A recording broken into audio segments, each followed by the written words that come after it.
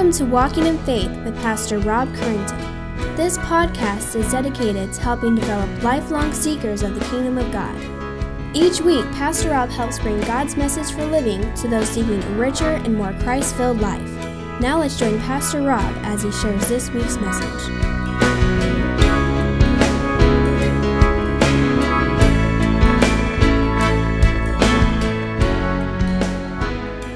Father, we just thank you for this opportunity to come and celebrate your presence and express our love to you through songs and, Lord, through prayer and, Lord, through hearing and responding to your word. And I pray that you just join with us this morning and may you be glorified in all that we do. We pray this in your name. Amen. We come to this morning to our Advent. It's a word that means coming or visit.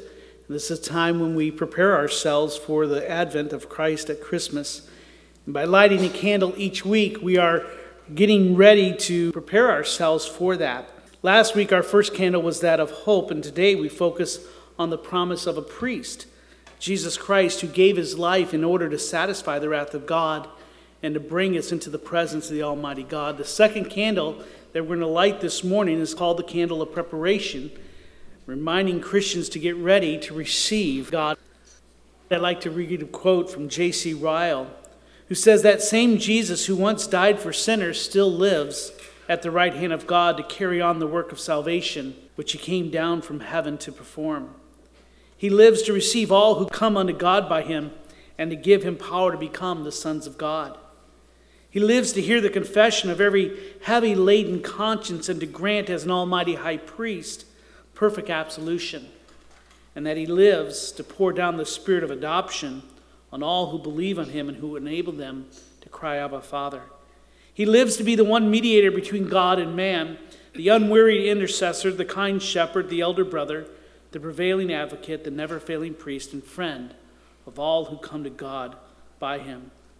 And he lives to be wisdom, righteousness, sanctification, and redemption to all his people, to keep them in life, to support them in death, and to bring them finally to eternal glory. Let's pray this morning. Dear Heavenly Father, we thank you for sending your Son to secure our salvation. Free from the penalty of sin and the power of sin, we now fix our eyes on the day when we'll be free from the presence of sin.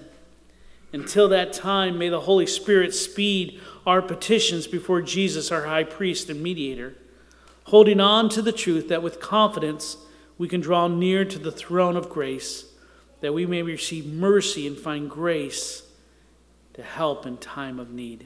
In the name of Christ we pray, and all of God's people said, Amen. Well, for those of you who don't know, my name's Dustin. I am the pastoral intern here.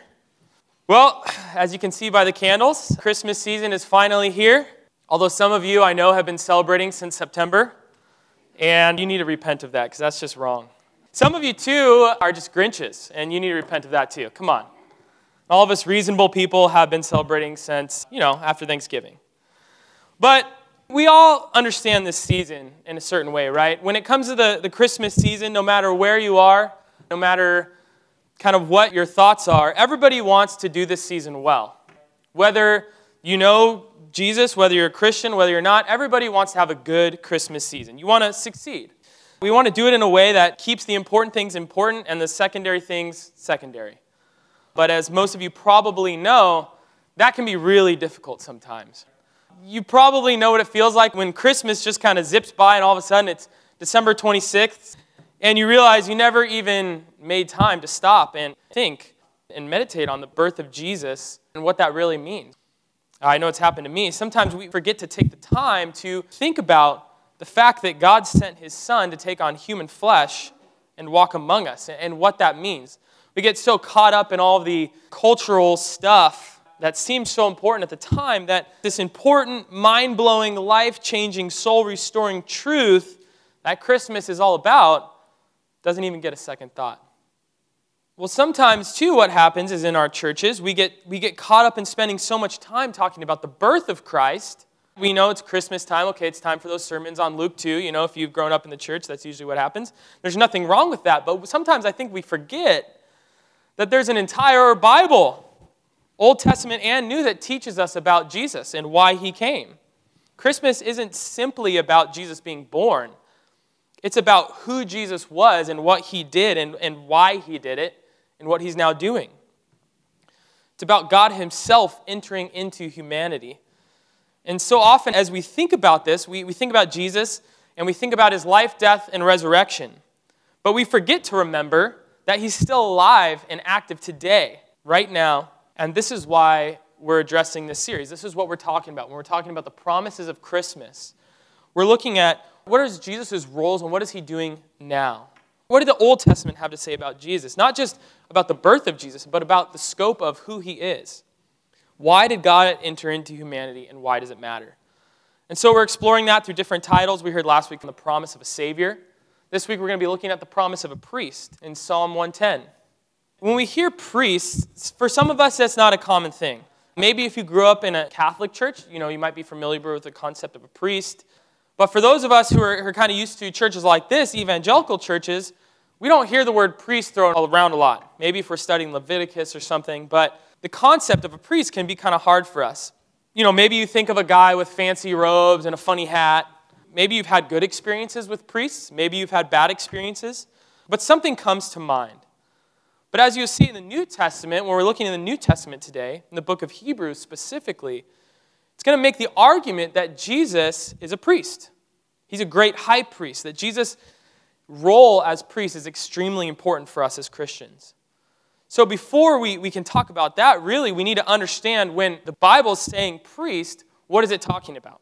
Right? What kind of priest are we talking about? So we have to understand, when the New Testament is talking about a priest, it's talking about a priest in the Old Testament sense. And so we need to learn about that a little bit. The priests in the Old Testament times were chosen by lineage. So you didn't just grow up and people said, hey, what do you want to become when you grow up? I want to become a priest. It didn't work like that. How it worked was there was bloodlines that were priestly lines. And if you were born into that, you were a priest. If you weren't, you couldn't be a priest. So it was chosen by lineage. The priest's job in the Old Testament was to represent the people to God.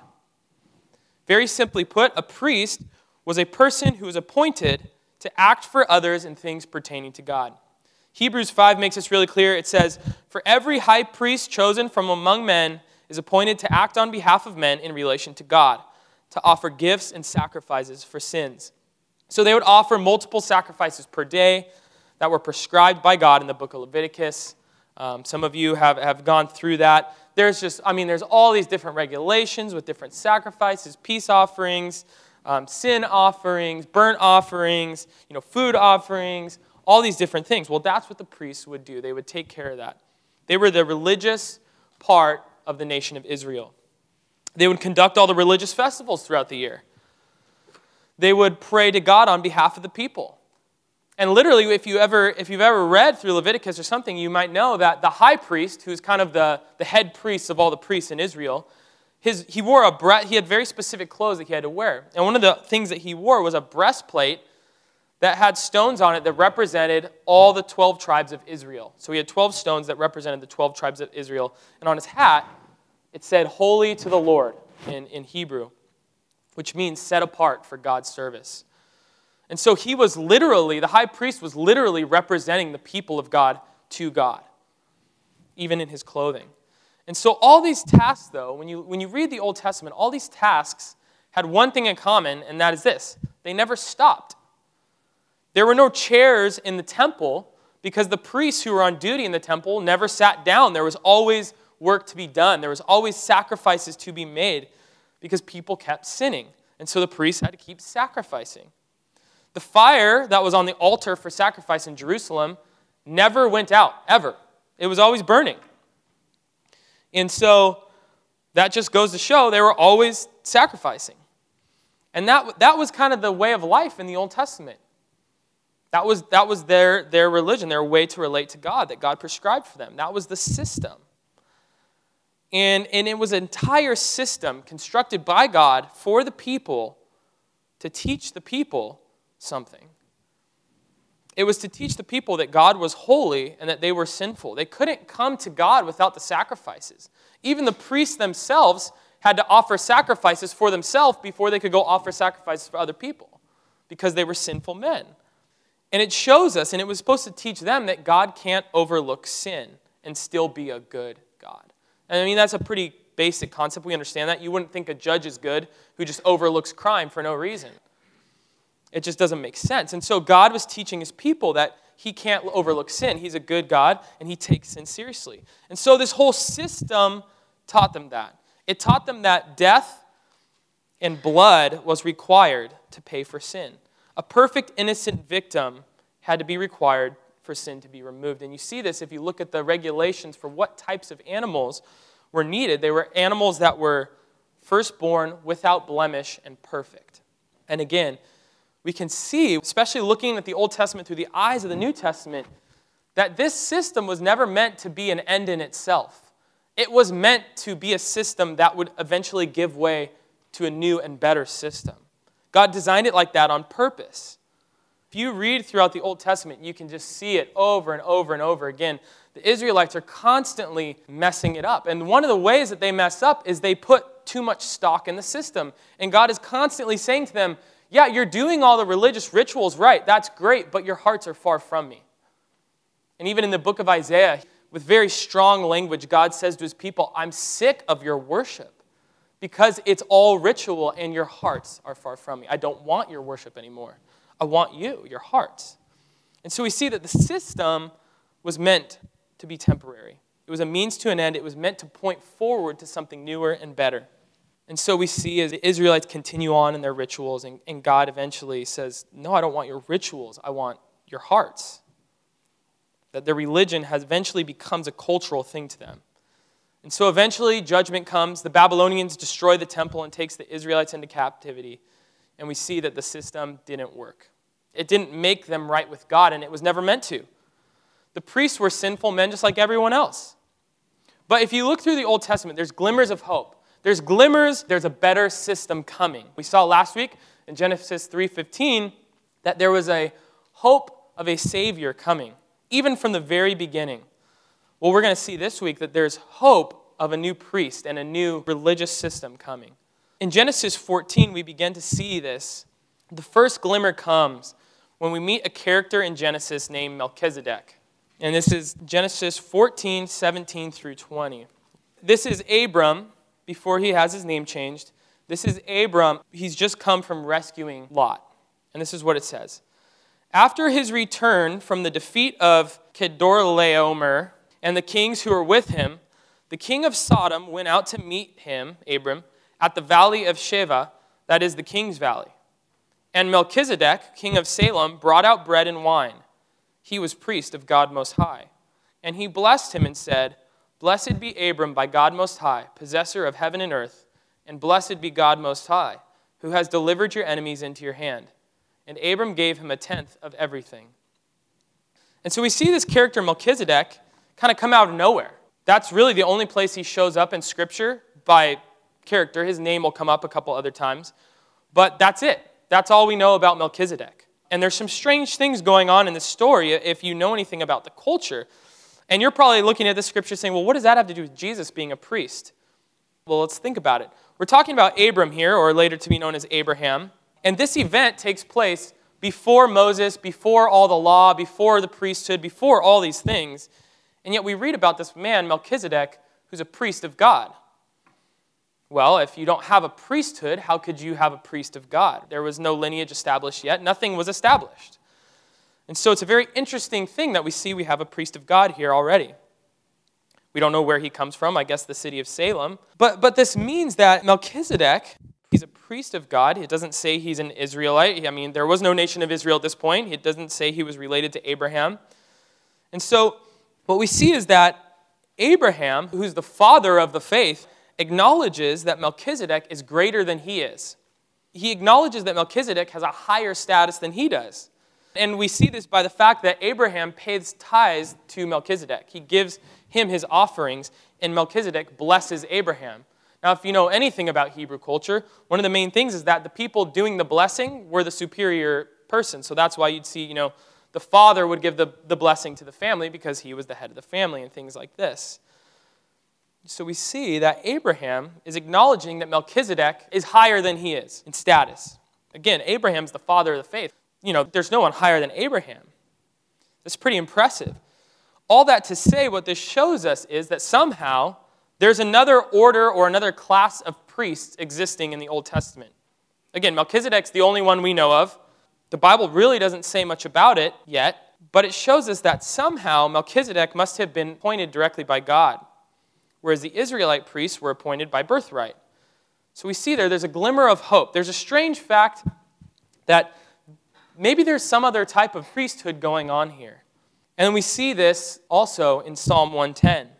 If you turn to Psalm 110, 1 through 4, you'll see the name Melchizedek again. This is the only other place that it's mentioned in the Old Testament.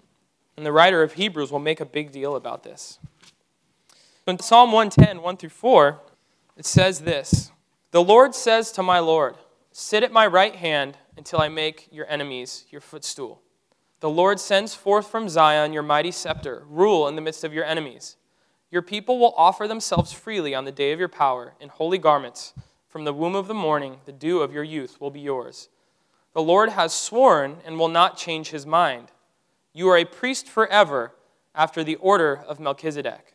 And that passage might not make sense right now, and that's okay.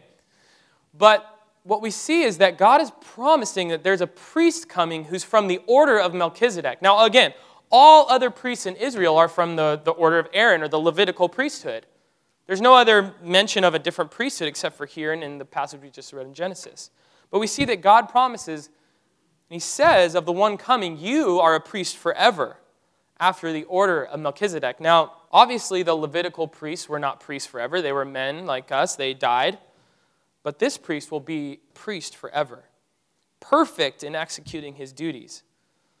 When we look ahead to the New Testament, we see that the book of Hebrews will tell us that if there's a new priest, a new priesthood, there obviously has to be a new system. You can't change the priesthood without changing the system. And this is the argument of the entire book of Hebrews, that there is now a new system and a new priesthood, a new way to come into God's presence, a new way to relate to God.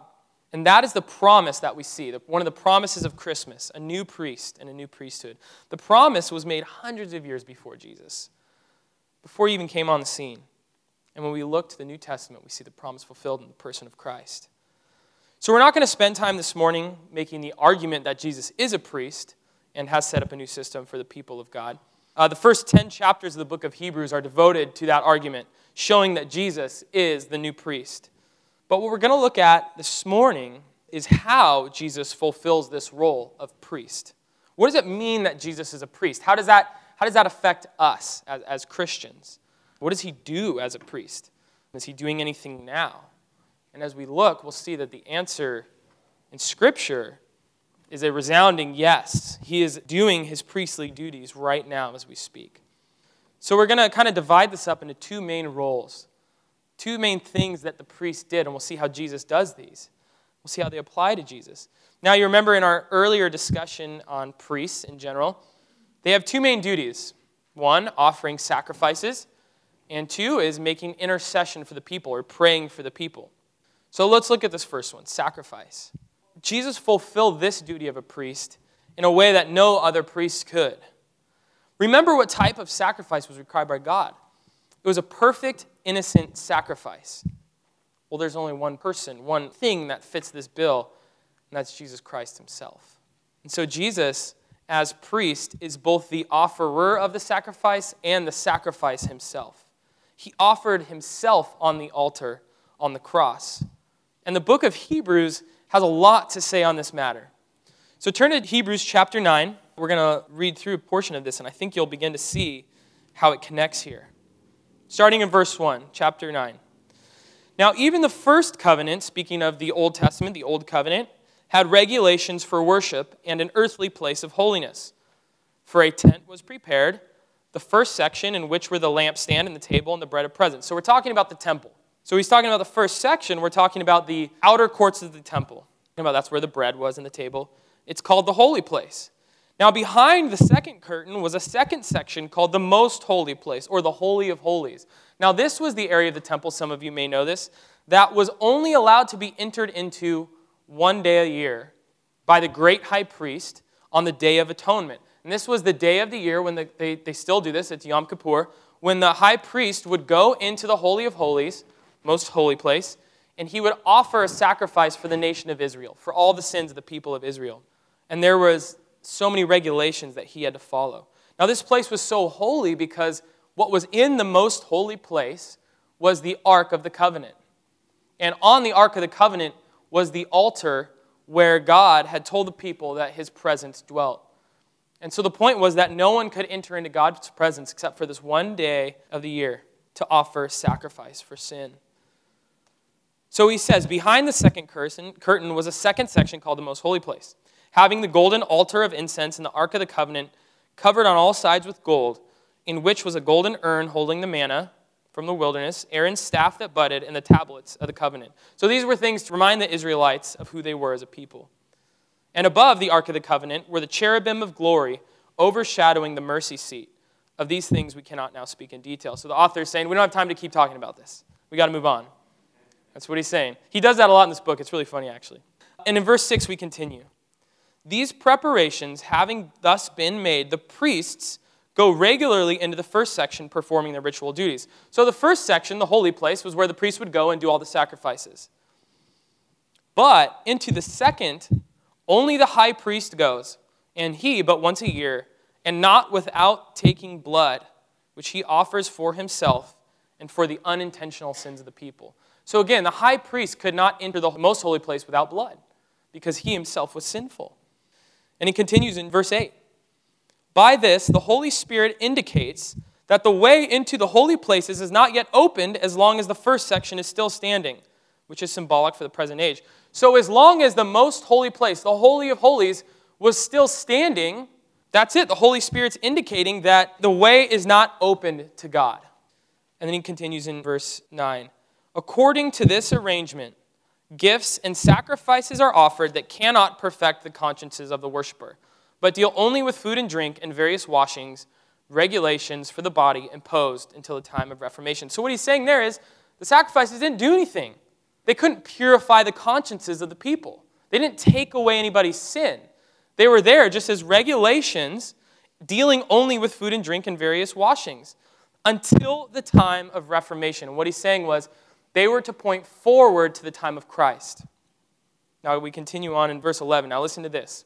But when Christ appeared as a high priest of the good things that have come, then through the greater and more perfect tent or temple, not made with hands, that is not of this creation, he entered once for all into the holy places, not by means of the blood of goats and calves, like the other priests, but by means of his own blood, thus securing an eternal redemption. For if the blood of goats and bulls and the sprinkling of defiled persons with the ashes of a heifer or cow sanctify for the purification of the flesh, how much more will the blood of Christ, who through the eternal Spirit offered himself without blemish to God, purify our conscience from dead works to serve the living God? What he's saying is, the high priests, when they would bring their blood in of the goats and calves, that couldn't really do anything. But Jesus entered once and for all into the holy place, not the actual temple, but the temple that was in heaven, entered into that holy place, not with the blood of some goat, but his own blood offered on the altar for us. Now he says that blood and that sacrifice can purify our conscience and can remove our sin. That's amazing. And then you skip down, he continues in verse 24, he says, for Christ has entered not into holy places made with hands, which are copies of the true things, but into heaven itself, now to appear in the presence of God on our behalf. Nor was it to offer himself repeatedly, as the high priest enters the holy place every year with blood not his own. So he's saying he's not going to have to do this again and again and again, for then he would have to suffer repeatedly since the foundation of the world. Again, what he's saying is if he had to keep doing it every time we sinned, he'd have to do it always forever, keep sacrificing himself because we keep sinning. But he says no. But as it is, he has appeared once for all at the end of the ages to put away sin by the sacrifice of himself. And so what the author of Hebrews there is communicating is that Jesus offered himself once for all, and it's done. One sacrifice, one time, it's finished for all time. Sin is now forgiven when you put your trust in Christ, and there's no more sacrifices to be made. It's done. Perfect sacrifice gives us perfect forgiveness. And so he put an end. With his sacrifice, he put an end to all the sacrificing, all the priestly duties of those priests in one fell swoop 2,000 years ago. His death was not just an execution, but a sacrifice. His own blood was shed in place of yours and mine. You or me, we couldn't ever have taken care of the sacrifice on our own because we're not perfect. But he was. You see, that's why the priests couldn't ever sacrifice for others without first sacrificing for themselves. They weren't perfect, neither are we. But Jesus was, and so he could make a true sacrifice. That is why it was necessary. This is what it tells us. It tells us loud and clear that we cannot be right with God on our own account. We can't do it. Sacrifice needs to be made. Blood needs to be shed. And we can't do it because we're the ones that need the sacrifice. And if we can't do it, we need someone else to do it. The only person who can do that is Jesus. And he did.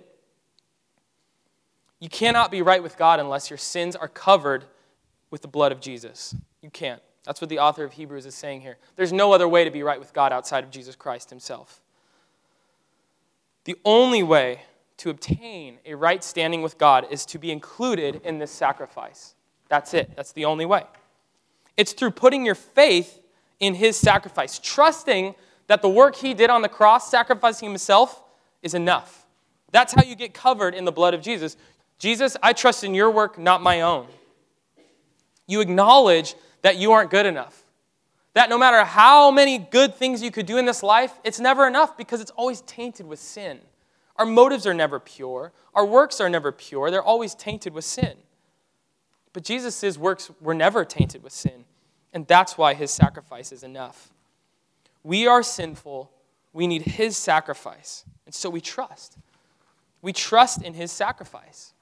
That's what Christianity boils down to. Jesus, I cannot stand before you. I am guilty, but I trust in your sacrifice and your blood. But I know how this goes. Inevitably, there's some of you sitting here today thinking, okay, this is a little much. Blood, sacrifice, death, priests. I mean, come on, I don't need all this stuff. You know, we're in the 21st century, right? I'm a pretty good person. I do my best. I do good things. I've never murdered anybody. But let's have a moment of honesty. None of us are really good deep down. I mean, we may do good things. We may be good relative to other people, but not relative to God. And that's the problem. Think about it. If you had to stand before God right now, who is perfect and good and holy, and he examined all of your thoughts that you've ever had, all of your intentions, every motive of your heart, you can't tell me that you would pass that test. He would find no fault in you. None of us would. We need to just get over it and admit it. We have to let go of our pride. Before God, every one of us falls short, every last one of us. And all of our trying to do good on our own just makes the situation worse. The book of Isaiah says that someone trying to do good things without trusting in God, God looks at their good works and considers them as menstrual rags, essentially. It's garbage. It's disgusting. I don't want your good works because the problem is they're not good. We think they are and they're not. They're tainted with our sin. So we need to give up. And so I would encourage you, any of you today who are not trusting in Jesus, today, give up trusting in yourself. It's not going to work. You're not that good. It just doesn't work. You can trust in Jesus, though, because his sacrifice does work, and it did. One sacrifice once for all. But how do we know that Jesus' sacrifice was enough? Well, first off, he rose from the dead, thereby God signifying that this is good, this is right, I accept his sacrifice. He rose him from the dead. But also, again, we can look to the book of Hebrews in chapter 10. The writer of Hebrews says this, through the offering of the body of Jesus Christ once for all, we have all been sanctified. And every priest stands daily at his service, offering repeatedly the same sacrifices which can never take away sins. But when Christ had offered for all time a single sacrifice for sins, he sat down at the right hand of God, waiting from that time until his enemies should be made a footstool for his feet. For by a single offering, he has perfected for all time those who are being sanctified. In verse 18, he says, where there is forgiveness of these sins, there is no longer any offering for sin. It is incredibly important, those words that come after this. After he had offered for all time a single sacrifice for sins, he sat down at the right hand of God. You see, because in the temple, like I said earlier, there were no seats. Because the priests never sat down, because there was always sacrifice after sacrifice after sacrifice to be made. Well, what's the first thing that Jesus does after he makes his sacrifice? He sits down because it's done. There's no more priestly work as far as sacrifice to be done. He sits down at the right hand of God, thereby signifying that the sacrifice has been made, it's over. One sacrifice was enough. One single offering, and he perfected all who would trust in him for all time. And this impacts us in a number of ways. The first is that we can rest in his sacrifice. And some of you really need to hear that today. And this is something that struck me as I was looking over this passage. You need to rest in Jesus' sacrifice. If you are a follower of Jesus, if you're trusting in his sacrifice, you can rest in that. He took care of everything. You have nothing left to do to earn God's love. You can't anyway. It's over. You don't have to make up for your past sins. That's the beauty of the gospel, is that all your sins, past, present, and future, are wiped away. They're done. It's over. So rest in that. And as you think of Jesus sitting down after he makes the sacrifice, maybe spiritually, metaphorically, you need to sit down too and stop trying to earn your way to God. Take rest in him. Take refuge in Jesus and his work. Your conscience can rest. Trust in that work. That's the radical nature of Jesus in the gospel, is that when you come to Jesus, all your sins are wiped away. See, that makes Christianity utterly unique, because every other religion, you come and then you immediately begin working your way to become good, to kind of cleanse yourself of all these things. Christianity is the opposite. You come and Jesus pays the price for you. Jesus makes you right. Jesus took care of all the work. There's nothing left to be done for your salvation. Just trust. That's it. Your sin doesn't surprise him. It doesn't scare him. He paid for it already. There's no condemnation left for those who trust in him. So rest in that. Meditate on that truth, that nothing can separate you from his love. The second way that kind of impacts us is that we can enter into his presence with boldness. Hebrews 10 continues on. He says, "Therefore, brothers, since we have confidence to enter the holy places by the blood of Jesus." And that's really important. The priests, when they would go into the holy places, they didn't do it with confidence. I mean, in the Old Testament, there's cases of people getting struck dead for not following the regulations right. So they did not enter into the holy places with confidence. So this is radical. The author of Hebrews says, "Therefore, brothers and sisters, since we have confidence to enter into the holy places by the blood of Jesus, by the new and living way that he opened for us through the curtain, that is, through his flesh. And since we have a great priest over the house of God, let us draw near with a true heart in full assurance of faith." So we can now come before God in the most holy places, directly in his presence, with confidence and with boldness. That's new. That's why he calls it. It's a new and living way. That's not how it ever was before. And it's a living way because it's Jesus himself is the way. That's how we enter into the presence, because he is our priest.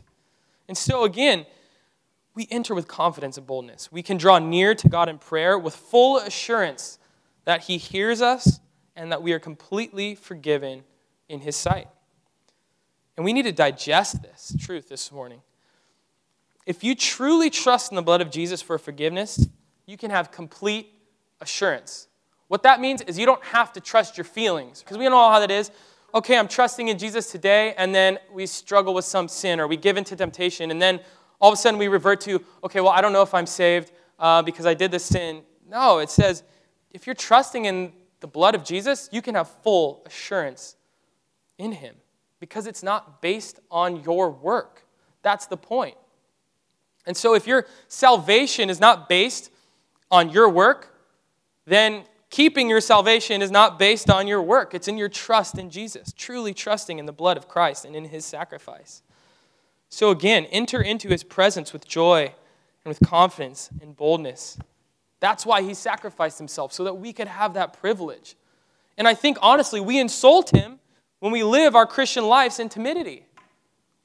It's not biblical. He says, enter into his presence with boldness and confidence. We don't have to earn anything anymore. So rest in that. Enter into his presence. But inevitably, we will struggle with that, right? We will struggle believing that. We will struggle with sin. And that is why we need the second role of Jesus' priesthood. And this is amazing and important, his intercession. So the first role of priest was to offer sacrifice. And we saw he did that. He sacrificed himself. But also, he fulfills the second role of a priest. And that is he offers intercession. He offers prayers for his people. Think about it this way. Jesus' sacrifice was how he procured your salvation. Jesus' intercession is how he applies it to you. I mean, even teaching this is a struggle because it's such an amazing, awesome, high and lofty concept that it's impossible to convey the awesomeness of it. I mean, seriously, think about this. Jesus' intercession literally means that he prays for us. He prays for his people constantly. He prays for our needs. He prays over our lives. He prays when we face temptation. He prays when we face the devil. He prays for you continually. He upholds our very lives by the power of his prayer. That's what he's doing right now in heaven with the Father. As he's sitting at his side, he's praying for us. I mean, that's amazing. I don't live like that's true all the time.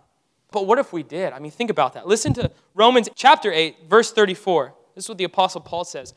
Who is to condemn? By the way, that's a big no one. Christ Jesus is the one who died. More than that, who was raised, who is at the right hand of God, who indeed is interceding for us. So what is he doing sitting at the right hand of God? He's continually praying for his people. 1 John 2:1 says this, my little children, I am writing these things to you so that you may not sin. But if anyone does sin, we have an advocate with the Father, Jesus Christ, the righteous. I mean, it's crazy. Jesus didn't stop at his death and resurrection. He continues his work this very moment, praying for us to the Father. It's just mind-blowing. And the question that I ask when I come to that truth is why? And there's only one biblical answer, and it's because he loves us. Because he gets it. He understands the things we face. Think about it. And this is another thing that we gloss over in our Christian lives. God entered into humanity not just to save us. Because then it would have looked like Jesus just coming down, dying on the cross, and then going back up to heaven. But that's not what he did.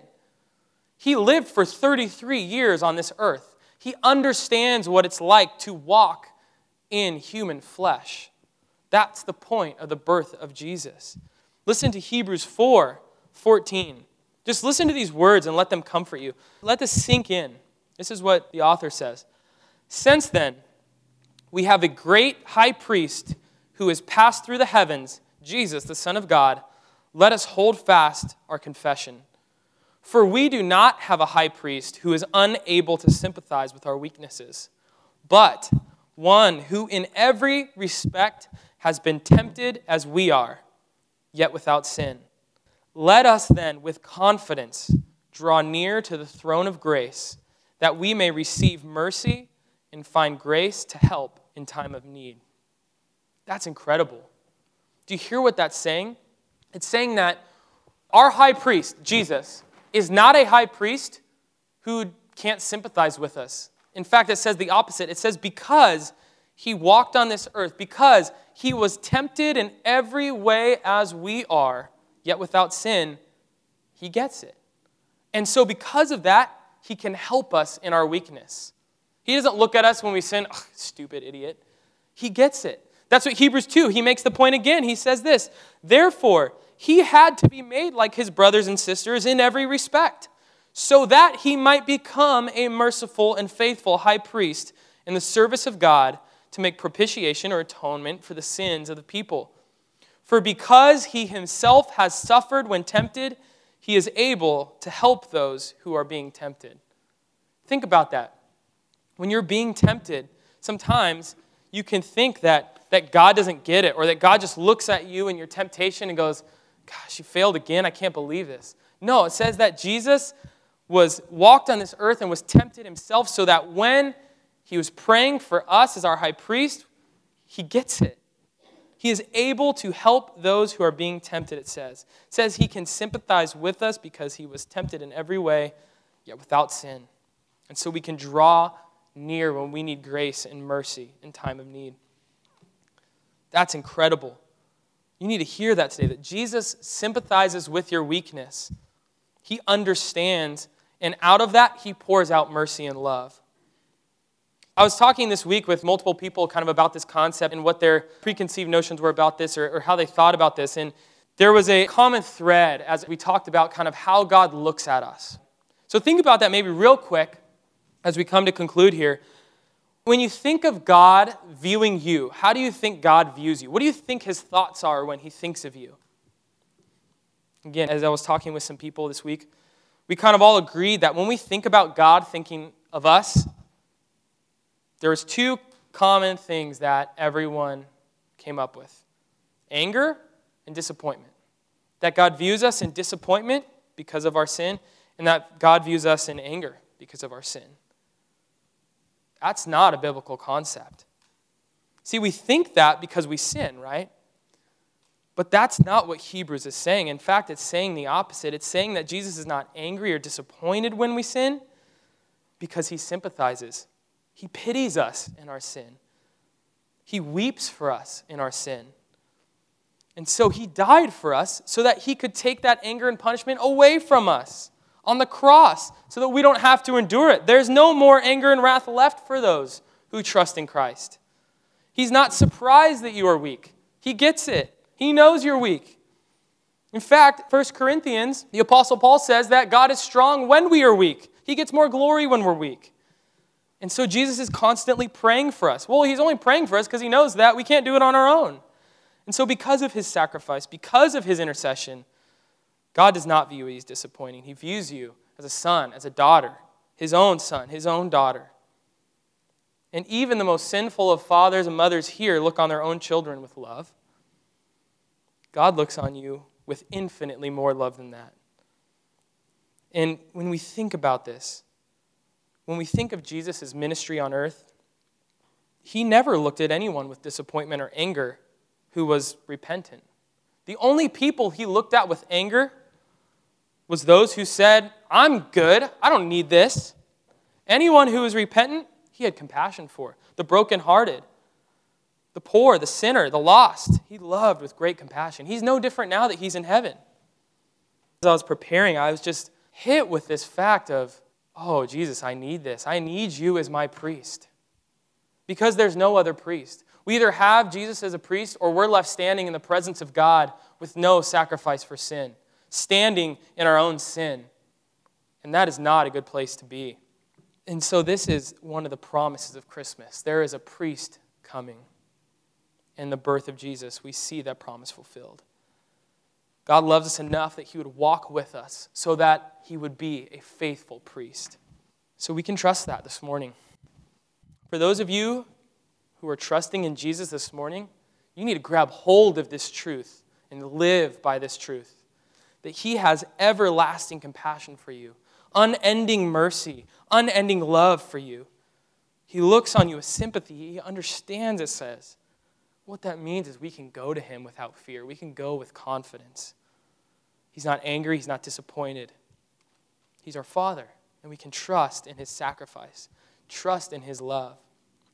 And to those of you who are not trusting in Jesus, Jesus himself said that you have no place in these promises. These are for those who will put their trust in Jesus, not for everybody. You have no access to God. Hebrews told us that there's only one living and new way into God's love, into God's presence, and that's through Jesus Christ himself. The Apostle Paul says of those who will not trust in Jesus that every breath they take in this life, they are storing up the wrath of God for themselves in rebellion against God. My friend, this is not a good place to be. But the beauty of it is it does not have to be so. You see, you need a priest. We all need a priest. And Jesus is the great high priest. So I would encourage you this morning, turn from trusting in your own goodness. It will not work. Turn from your sins. Turn to Jesus. He's merciful. He's loving. And place your hope and trust in him. It doesn't matter what you've done. His sacrifice is enough. His mercy is enough. His love is enough. And that's the beauty of it. He's already done all the work. All you have to do is come to him. All you have to do is come to him. Say, Jesus, I need you. I can't do this on my own anymore.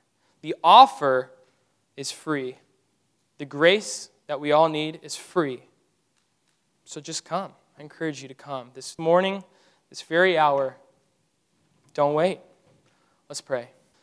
Father, we just stand in awe of you this morning, in awe of the fact that you love us so much that you would send your own Son to offer himself as a sacrifice for us. We can't even begin to comprehend how big and how infinite your love is. And Lord, we just stand in amazement of that. We stand in amazement that not only have you given your Son as a sacrifice, but you've given your Son as a priest for us. That we're not just starting this Christian life and then left out to just go on our own, but yet he prays for us continually, Lord. Lord, I just pray that you would help us to live by that this morning. Help that truth to sink deep down in our heart. That the next time we come to sin, we come to struggle, we come to weakness, and we're tempted to turn away from you, Lord, help us to remember this truth, that we can turn towards you in boldness and confidence, resting on Jesus' sacrifice, resting on his mercy, resting on your love, God. Help us to do that. Help us to rest in his sacrifice, to just rest in you this morning, Lord.